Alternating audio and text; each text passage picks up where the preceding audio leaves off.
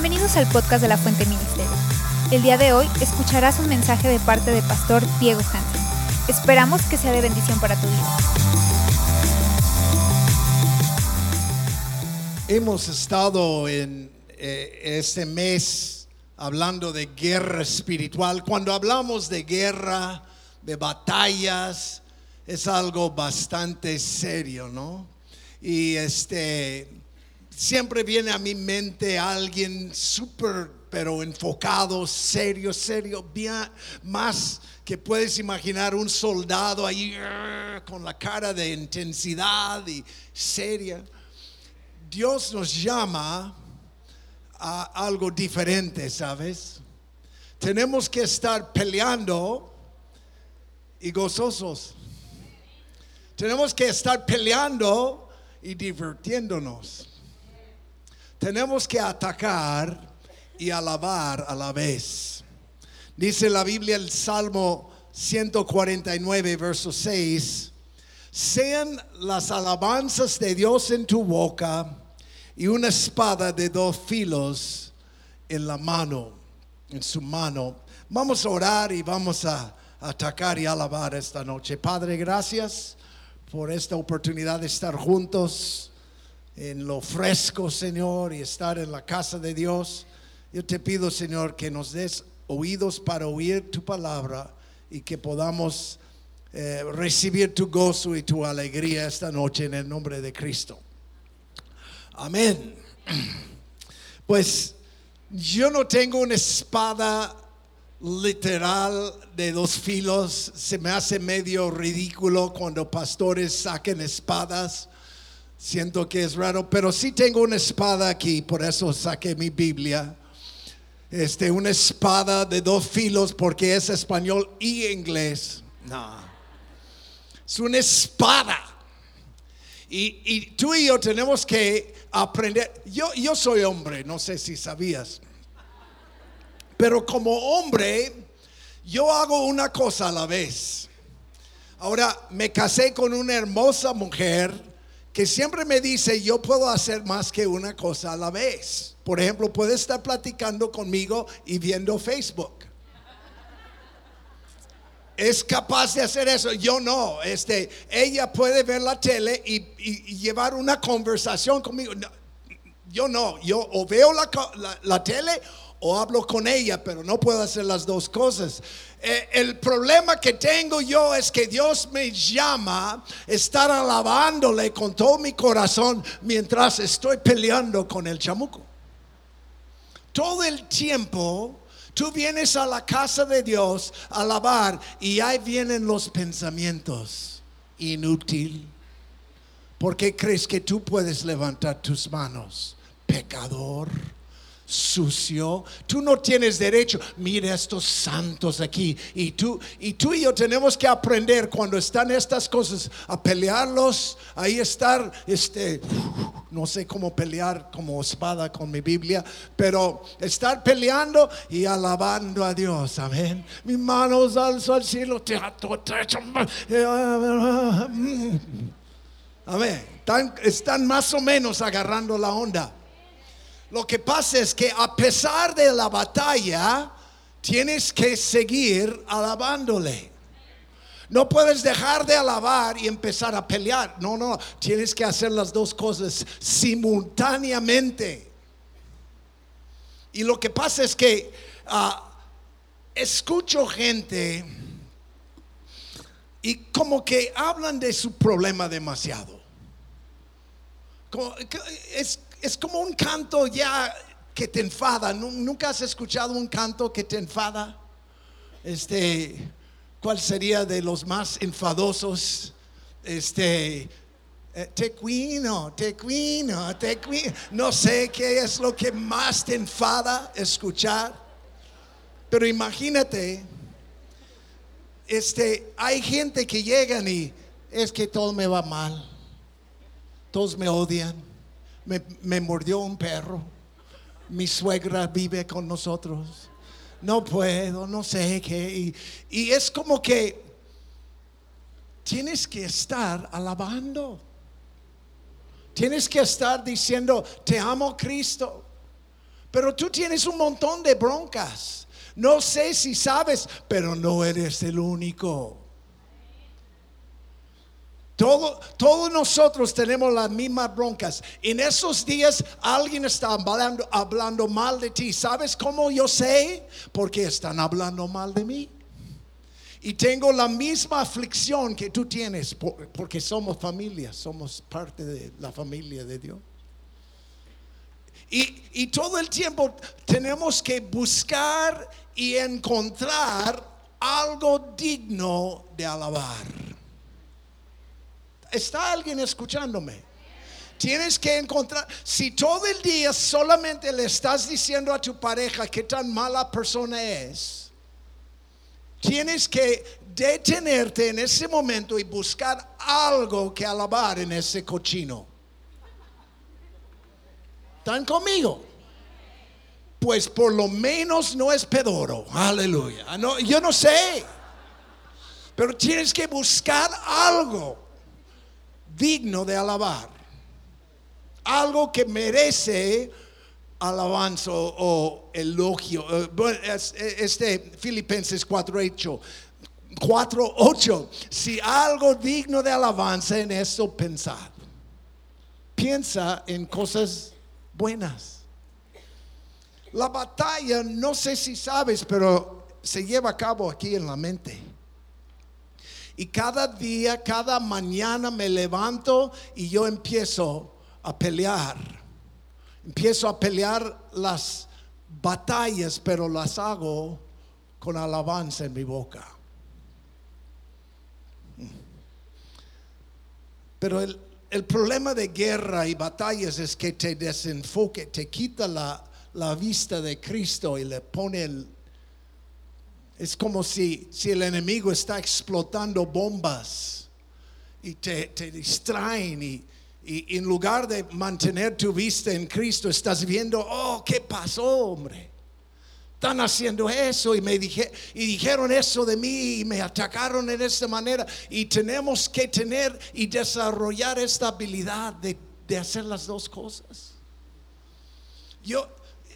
La verdad es que Dios ha tratado muy duro conmigo en eso, porque mira, a pesar de qué difícil es mi situación, yo necesito seguir funcionando. Eso se llama la madurez. ¿Ok? Si tú quieres ser papá, si quieres ser líder, si quieres ser una persona madura, tienes que seguir aún cuando no te da la gana. Es la verdad. Me encanta el libro de Nehemías porque lo aclara muy bien. Nehemías están edificando los muros de Jerusalén y el enemigo está todo el tiempo atacando. En un punto, verso 17 de capítulo 4 dice: los que reedificaron la muralla y los que llevaban cargas, llevaban la carga en una mano, trabajando en la obra, y en la otra empuñaban un arma. Tenían que pelear con un arma, listos, pero tenían que estar ahí listos para pelear mientras trabajaban. Y tú y yo tenemos que poder hacer las dos cosas, ¿no? Jamás tienes el lujo. No sé si viste había unos comerciales, no sé si salieron en inglés, pero es un hombre y llega a la puerta y abre la puerta y dice: oye, me siento muy mal hoy, voy a tomar el día, no voy a estar, voy a ir a descansar, me siento mal, no puedo más. Y ya ves el niño en su cuna viéndolo como qué onda, ¿no? Tú no puedes dejar de trabajar, mamá. Amén. ¿Cuántas mamás aquí te enfermaste? Ni modo. Amén. El pobre hombre, él va a la cama, dame, ayúdame. Pero la mujer tiene que seguir adelante. ¿Sabes cómo se llama? Se llama madurez. No puedes hacer las dos. Tú no puedes tomar un break y llorar en tu sopa todo el día. No es opcional. Hace tiempo me llamó un pastor y me dijo: he estado bien deprimido. No sé, ¿qué debo hacer, Pastor Diego? Me siento deprimido. Y le dije: pues no puedes. Me dijo: ¿cómo? No tienes el derecho de deprimirte. ¿Cómo que no tengo el derecho? Yo puedo No. ¿Eres pastor o no? Si quieres ser pastor, ¿sabes qué? Madúrate. Yo sé que suena cruel, pero yo no me puedo dar este cuerda. No puedo. En el día que yo digo: Mary Jo, hoy voy a andar de malas, ¿está bien? No, hombre, no funciona, ¿verdad? Ni ella tampoco puede andar de malas. No podemos. No dicen: ay, pastora, ¿qué te pasó? Ay, déjame, ay, yo te ayudo. No, vienen y dicen: oye, ¡pip! ¿por qué andas tan floja? ¡Pip! Déjame decirte, los niños pueden ser crueles. Ajá. No tienen misericordia. Y les valen lo que tú estás pasando. No puedes decir: oye, hoy me siento un poco depri. No puedes. Mira a la persona a tu lado y dile: no se puede. Prohibido es. Tienes que tener la alabanza de Dios en tu boca y la espada en la mano todo el tiempo. No hay descanso.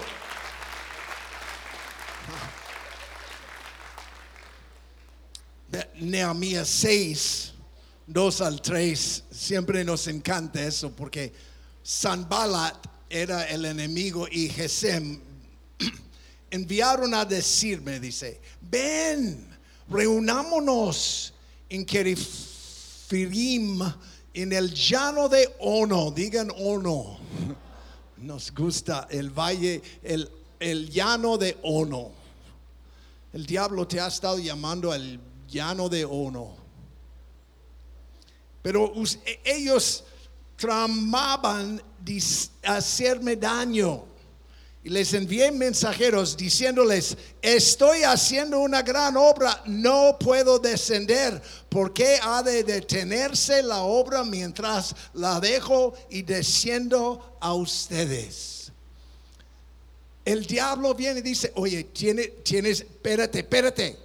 Tienes que enfocarte en tus problemas. Una semana solamente.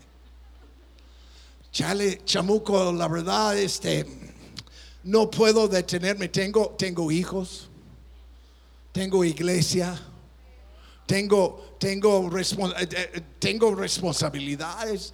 No tengo el lujo de dejar mi espada por media hora, por medio minuto.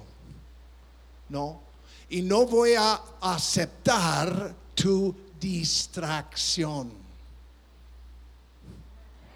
Amén.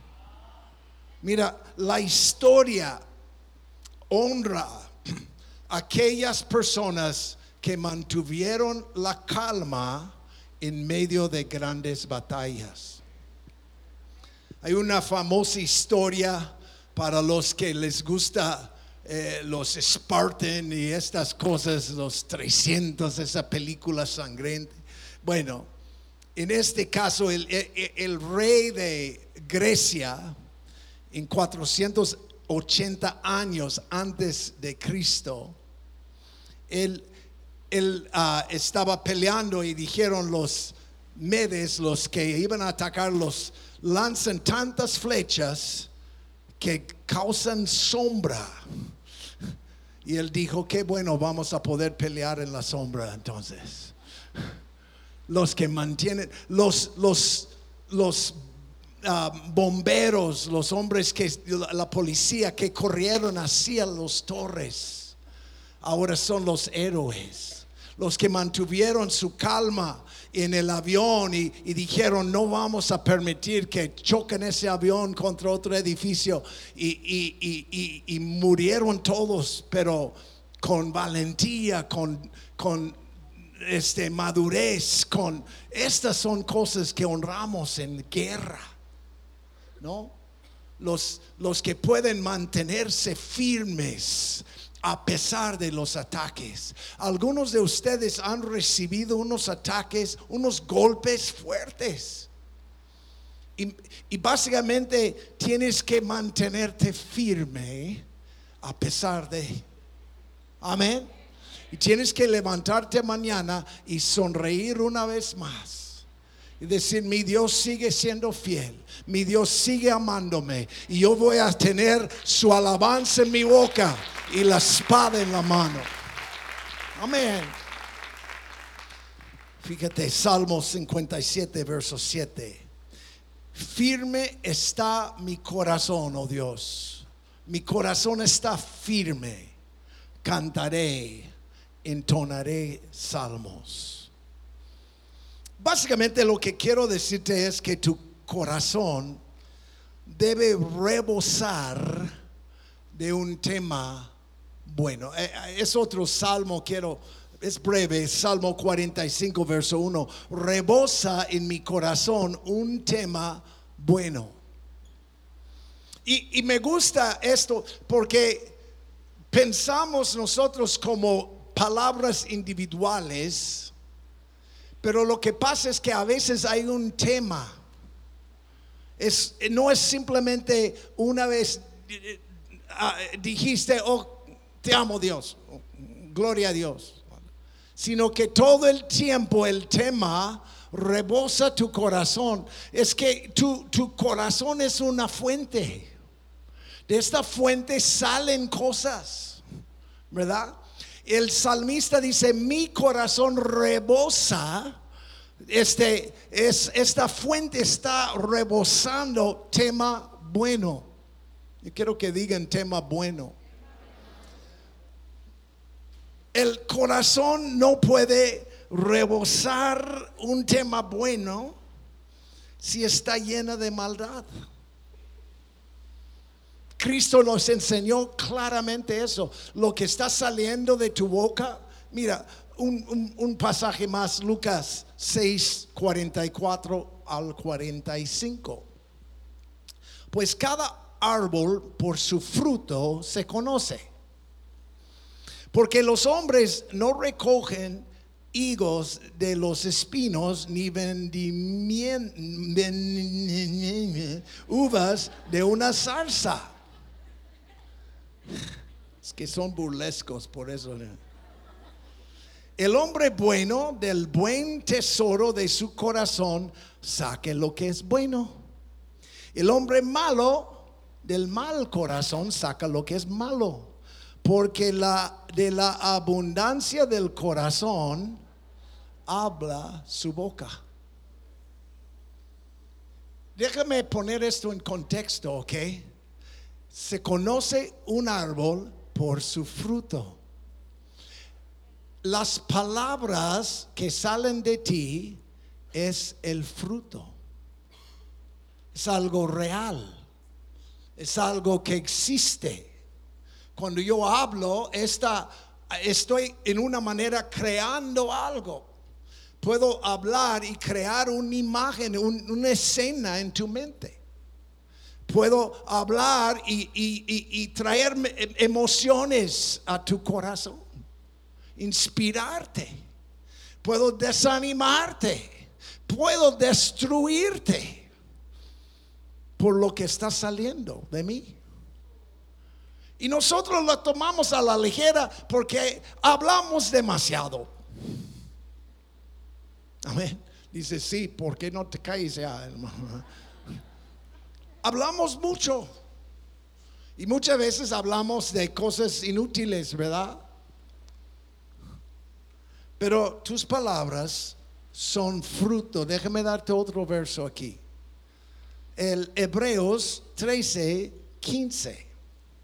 Por tanto, ofrezcamos continuamente mediante él sacrificio de alabanza. Es decir, el fruto de labios. El fruto de labios que confiesen o alaban su nombre. Y la gente viene y dice, mira, no me juzgas. ¿Sabes qué? Según la Biblia, claramente puedo juzgar tus palabras, ¿verdad? Si tú vienes diciendo algo, yo lo puedo discernir, puedo juzgar y puedo decir, esto sale de algo malo o sale de algo bueno. Amén. Entonces, todo el tiempo, ¿cuál ha sido el tema de tu corazón? ¿Qué es lo que siempre estás hablando? ¿De los Chivas? ¿Qué es lo que la novela, no sé, las novelas ya perdí, desde Corazón Salvaje no sé ninguna? ¿De qué está hablando todo el tiempo? Yo sé, hermano, yo sé que es difícil. Yo sé que casi te sientes que es imposible. Porque las broncas tuyas han venido, es como un río de ataque, con golpe tras golpe tras golpe. Y tú tienes que mantener las alabanzas de Dios en tu boca mientras sigues peleando el chamuco.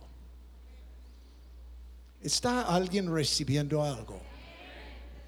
Yo sé que es sencillo eso,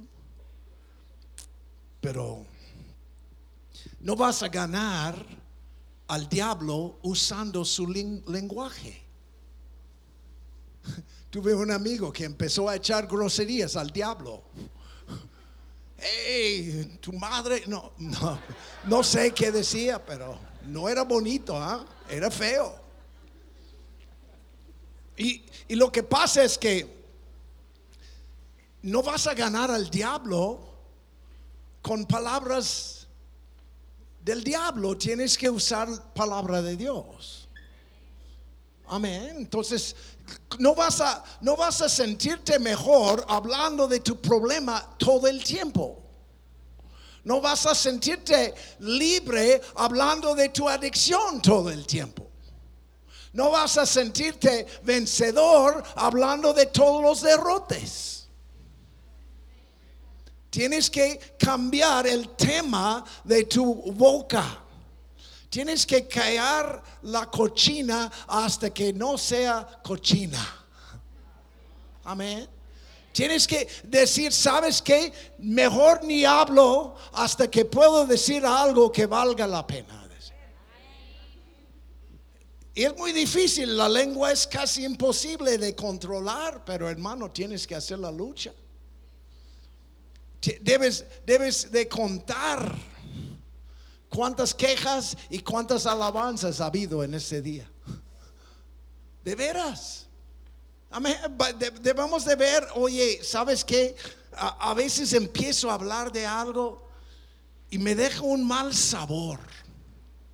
Me hace sentir guácala. No sé tú, pero es muy fácil. Alguien te ofendió y tú estás hablando de la ofensa.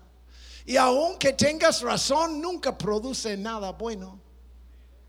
Aunque la persona te destrozó, nadie te va a defender. Vas a simplemente hablar y quedarte con ese mal sabor, con esa depresión, con esa opresión sobre tu vida. La única manera de cambiarlo es empezar a decir: este es el día que ha hecho el Señor, me gozaré y me alegraré en él. Voy a alabarle, voy a alabarle, voy a alabarle. Amén. Cosa tan sencilla y tan difícil vivir. Yo creo que Dios te va a dar gracia para cambiar el tema de tu corazón. Amén. Para llenar tu corazón con alabanzas. Para que realmente, es que la verdad es que tenemos que empezar ahí. Tienes que ser agradecido en tu corazón, ¿verdad? Si tú todavía te sientes merecedor, te sientes que Dios te ha maltratado, que Dios te debe algo, entonces tienes que cambiar tu concepto de Dios y empezar a alabarle. Hace poco escuché de un hombre que ha andado supuestamente con Cristo por 30 años. Y este hombre dijo, ¿sabes qué? Estoy enojado con Dios, porque Dios no ha cumplido mis sueños. Y Dios no me ha dejado ese problema y Él no me ha ayudado en ninguno. Entonces ahora no creo en Él.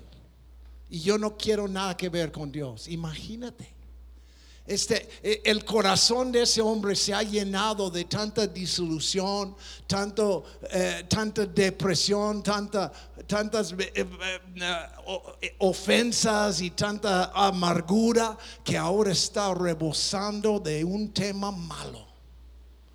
Tú y yo no somos así. Digan amén. Levanta tu mano, dilo conmigo. No soy así. No voy a permitir que mi boca sea instrumento de Satanás. Voy a despojarme de toda palabra mala. De veras, necesito luchar. Yo sé que a veces me siento como que el fracaso más que gano la victoria, pero sé que voy de gloria en gloria y poco a poco voy mejorando. Mira lo que dice en Efesios 4:29. No salga de la boca de ustedes, ninguna palabra mala, sino solo la que sea buena para edificación. Y es necesario empezar a examinar el fruto. Veo hermanas muy capaces de ir y checan una papaya y dicen, no está todavía. Y van con los mangos y dicen, sí están. Y los plátanos muy verdes, ¿no? Y tú sabes escoger fruta. Sabes cuál es buena fruta y cuál es mala fruta, pero no sabes cómo discernir entre buenas palabras y malas palabras. Entonces necesitamos aprender a ser maduros. Tenemos que arrestar palabras malas y empezar a decir, ¿sabes qué? Ya no lo voy a decir. A que sea de mí, o que sea de mi Dios, o que sea de tu hermano, yo no voy a ser el portador de palabras malas. Digan amén. ¿Están conmigo? Entonces déjame darte una cosa más. Espero que te dejo un poco temprano. Depende de cómo se portan.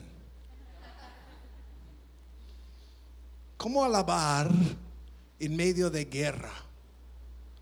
Y yo sé que podría darte una listononón de ideas y cosas, pero sé algunas, 2, 3 cosas aquí que me han ayudado a mí para seguir alabando en medio de mis batallas. ¿Cuántos quieren eso? Algo práctico que puedes usar en tu vida. Número 1, levanta un dedo y diga número 1, por favor. Tienen que ayudarme. Número 1 es entender que alabanza es primero. Es la primera cosa que haces. No la segunda, tercera. No, es la primera cosa. Antes de gritar a tu mujer, alaba a Dios. No, estoy esperando mujeres. Antes de dar de comer a tu perro, alaba a Dios. Antes de ir y checar el banco, hay alguien que puede ayudarme. Antes de ir y hacer ejercicio, aleluya, es primero. Salmo 100, verso 4. Entran por sus puertas con acción de gracias y sus atrios con alabanza. Denle gracias, bendigan su nombre. Es lo que hacemos. Antes tú corres a Dios. Dios, necesito un carro nuevo. Espérate. Gracias por el bocho que me diste hace 10 años. Amén. Ahora, hablando del bocho, está medio ponchado. ¿Me das uno nuevo? ¿Me explico? Tienes que entender que si mis hijos vienen y dicen, papá, dame dinero. Bueno, ya son rucos, ya no. Pero antes, dame dinero. Yo espero por favor, mi querido papá, guapo, chido. Ay, ¿me das dinero? Alábale primero. La tribu de Judá. Había 12 tribus, pero la tribu de Judá, la palabra Judá significa, hay una traducción para esta palabra, ese nombre que significa alabanza. Y cada vez que ellos iban en guerra, déjame darte, bueno, hay muchos ejemplos, pero mandaban Judá primero. Y lo que no entienden los grandes guerreros es que aquí en la iglesia pasa diferente. No mandamos el más mamey. Amén. Mandamos ni el más mango. No, mandamos al más melón. No, perdón, ya estoy metiéndome en problemas. Chale, hombre. Mandamos en la guerra alabanza primero.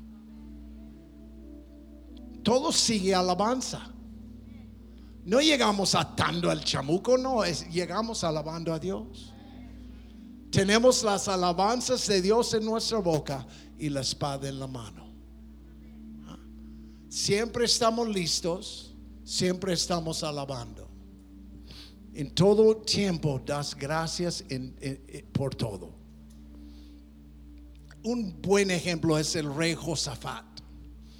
Josafat lo hizo chido aquí. Segundo de Crónicas 2:21. Mira, después de consultar con el pueblo, designó a algunos que cantaran al Señor y a algunos que alabaran en vestiduras santas conforme salían delante del ejército, y que dijeran: den gracias al Señor, porque siempre es su misericordia. Me encanta, yo veo estos soldados con sus armas, sus lanzas, sus escudos, todos listos, y salen unos de estos medio afeminados cantantes y se ponen enfrente y empiezan a alabar a Dios. Y los guerreros, chale, vergüenza les da. Y van a la batalla así, dicen: ojalá no nos ven el enemigo. Y esos: den gracias a Dios porque su alabanza. Yo me imagino con pandero, porque pienso pues hebreo, no sé. Alaba a Dios, dale gracias. Y vestidos de ropa de sacerdotes, no sé, casi son vestidos.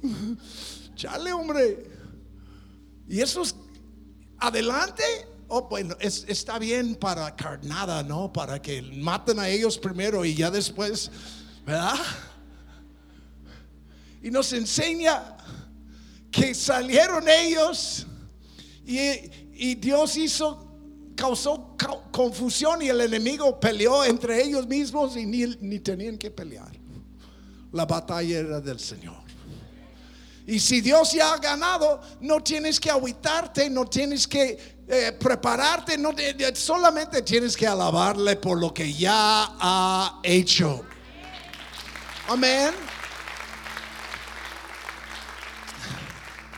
Y yo sé que suena tan ridículo, pero cuando tú vas y no tienes lana y le dices: Señor, gracias por el pan mío de ese día, porque yo sé quién eres y cómo eres, y yo te alabo de antemano. Le alabas de antemano. Algunos de ustedes han estado al borde de ganar una victoria, de que algo ocurre, pero andan quejándose, andan aguitados, y debes de decir: espérate, Antes de que salga otra queja de mi boca, alabanza es primero. Antes de pedir una petición más, alabanza es primero. Tú y yo somos un pueblo de adoradores. Pase lo que pase, vamos a adorar a Dios en todo tiempo, con todo nuestro corazón. El número uno. Yo sé, mira, escúchame todos los machos por un momento. Yo sé que te da vergüenza. Mucho menos danzar, ¿no? Este es un macho danzando.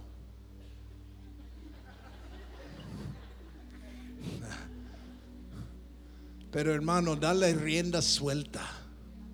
Alaba a Dios. Y no deje que el chamuco robe tu gozo cuando tú y yo tenemos la victoria en Cristo. Y esta será la segunda cosa. Tenemos que tomar control de nuestras emociones. La alabanza te ayuda a tomar control de tus emociones. Si vienes deprimido, toma control. Y empieza a dar un sacrificio de alabanza. Y vas a ver como que cambia tu emoción. Hermano, piensa en el poder. Solamente pensando en algo, puedes llorar. Algunos. Solamente pensando en algo, puedes reír. ¿Verdad? Solamente pensando, empieza a pensar diferente. Empieza a cambiar el pensamiento de tu corazón, tu emoción, ¿verdad? Este es cuando das el sacrificio de alabanza. Alabas a Dios a pesar de tu cansancio, a pesar de tu depresión, a pesar de las malas noticias, a pesar de cualquier cosa en tu contra. Empieza a decir: Señor, yo te alabo. Yo te recomiendo hasta alzar las manos al cielo y decir: yo voy a alabarle porque Él es digno de alabar. Amén. Yo creo que es lo que más ocupa el estado emocional de Tepic. ¿Tú crees que vamos a cambiar Tepic todos pensando en qué mala onda, qué difícil es la vida, qué mala economía? ¿Tú crees que si nos enfocamos mucho en la bronca de la educación de Tepic, va a ser mejor la educación?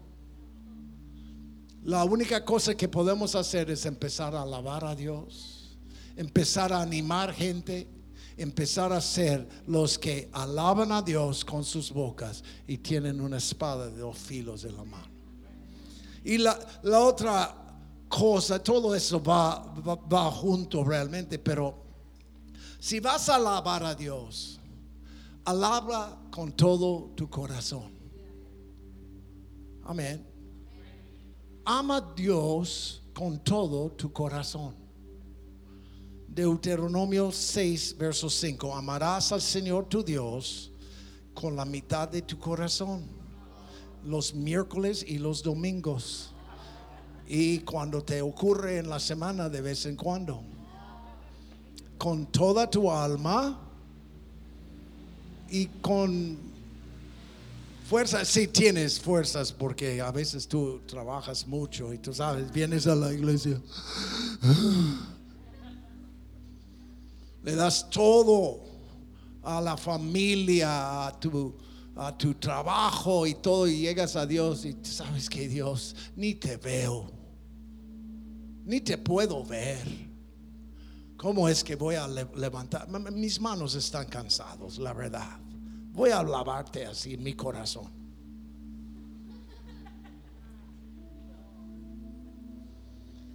Tú sabes que podemos ver cuando no estás alabando, nada más para darte vergüenza, que te veo en tu celular. Estoy leyendo la Biblia, hermano, aleluya. Mentiras, porque acabas de hacer like a mi post en Facebook. Yo sé.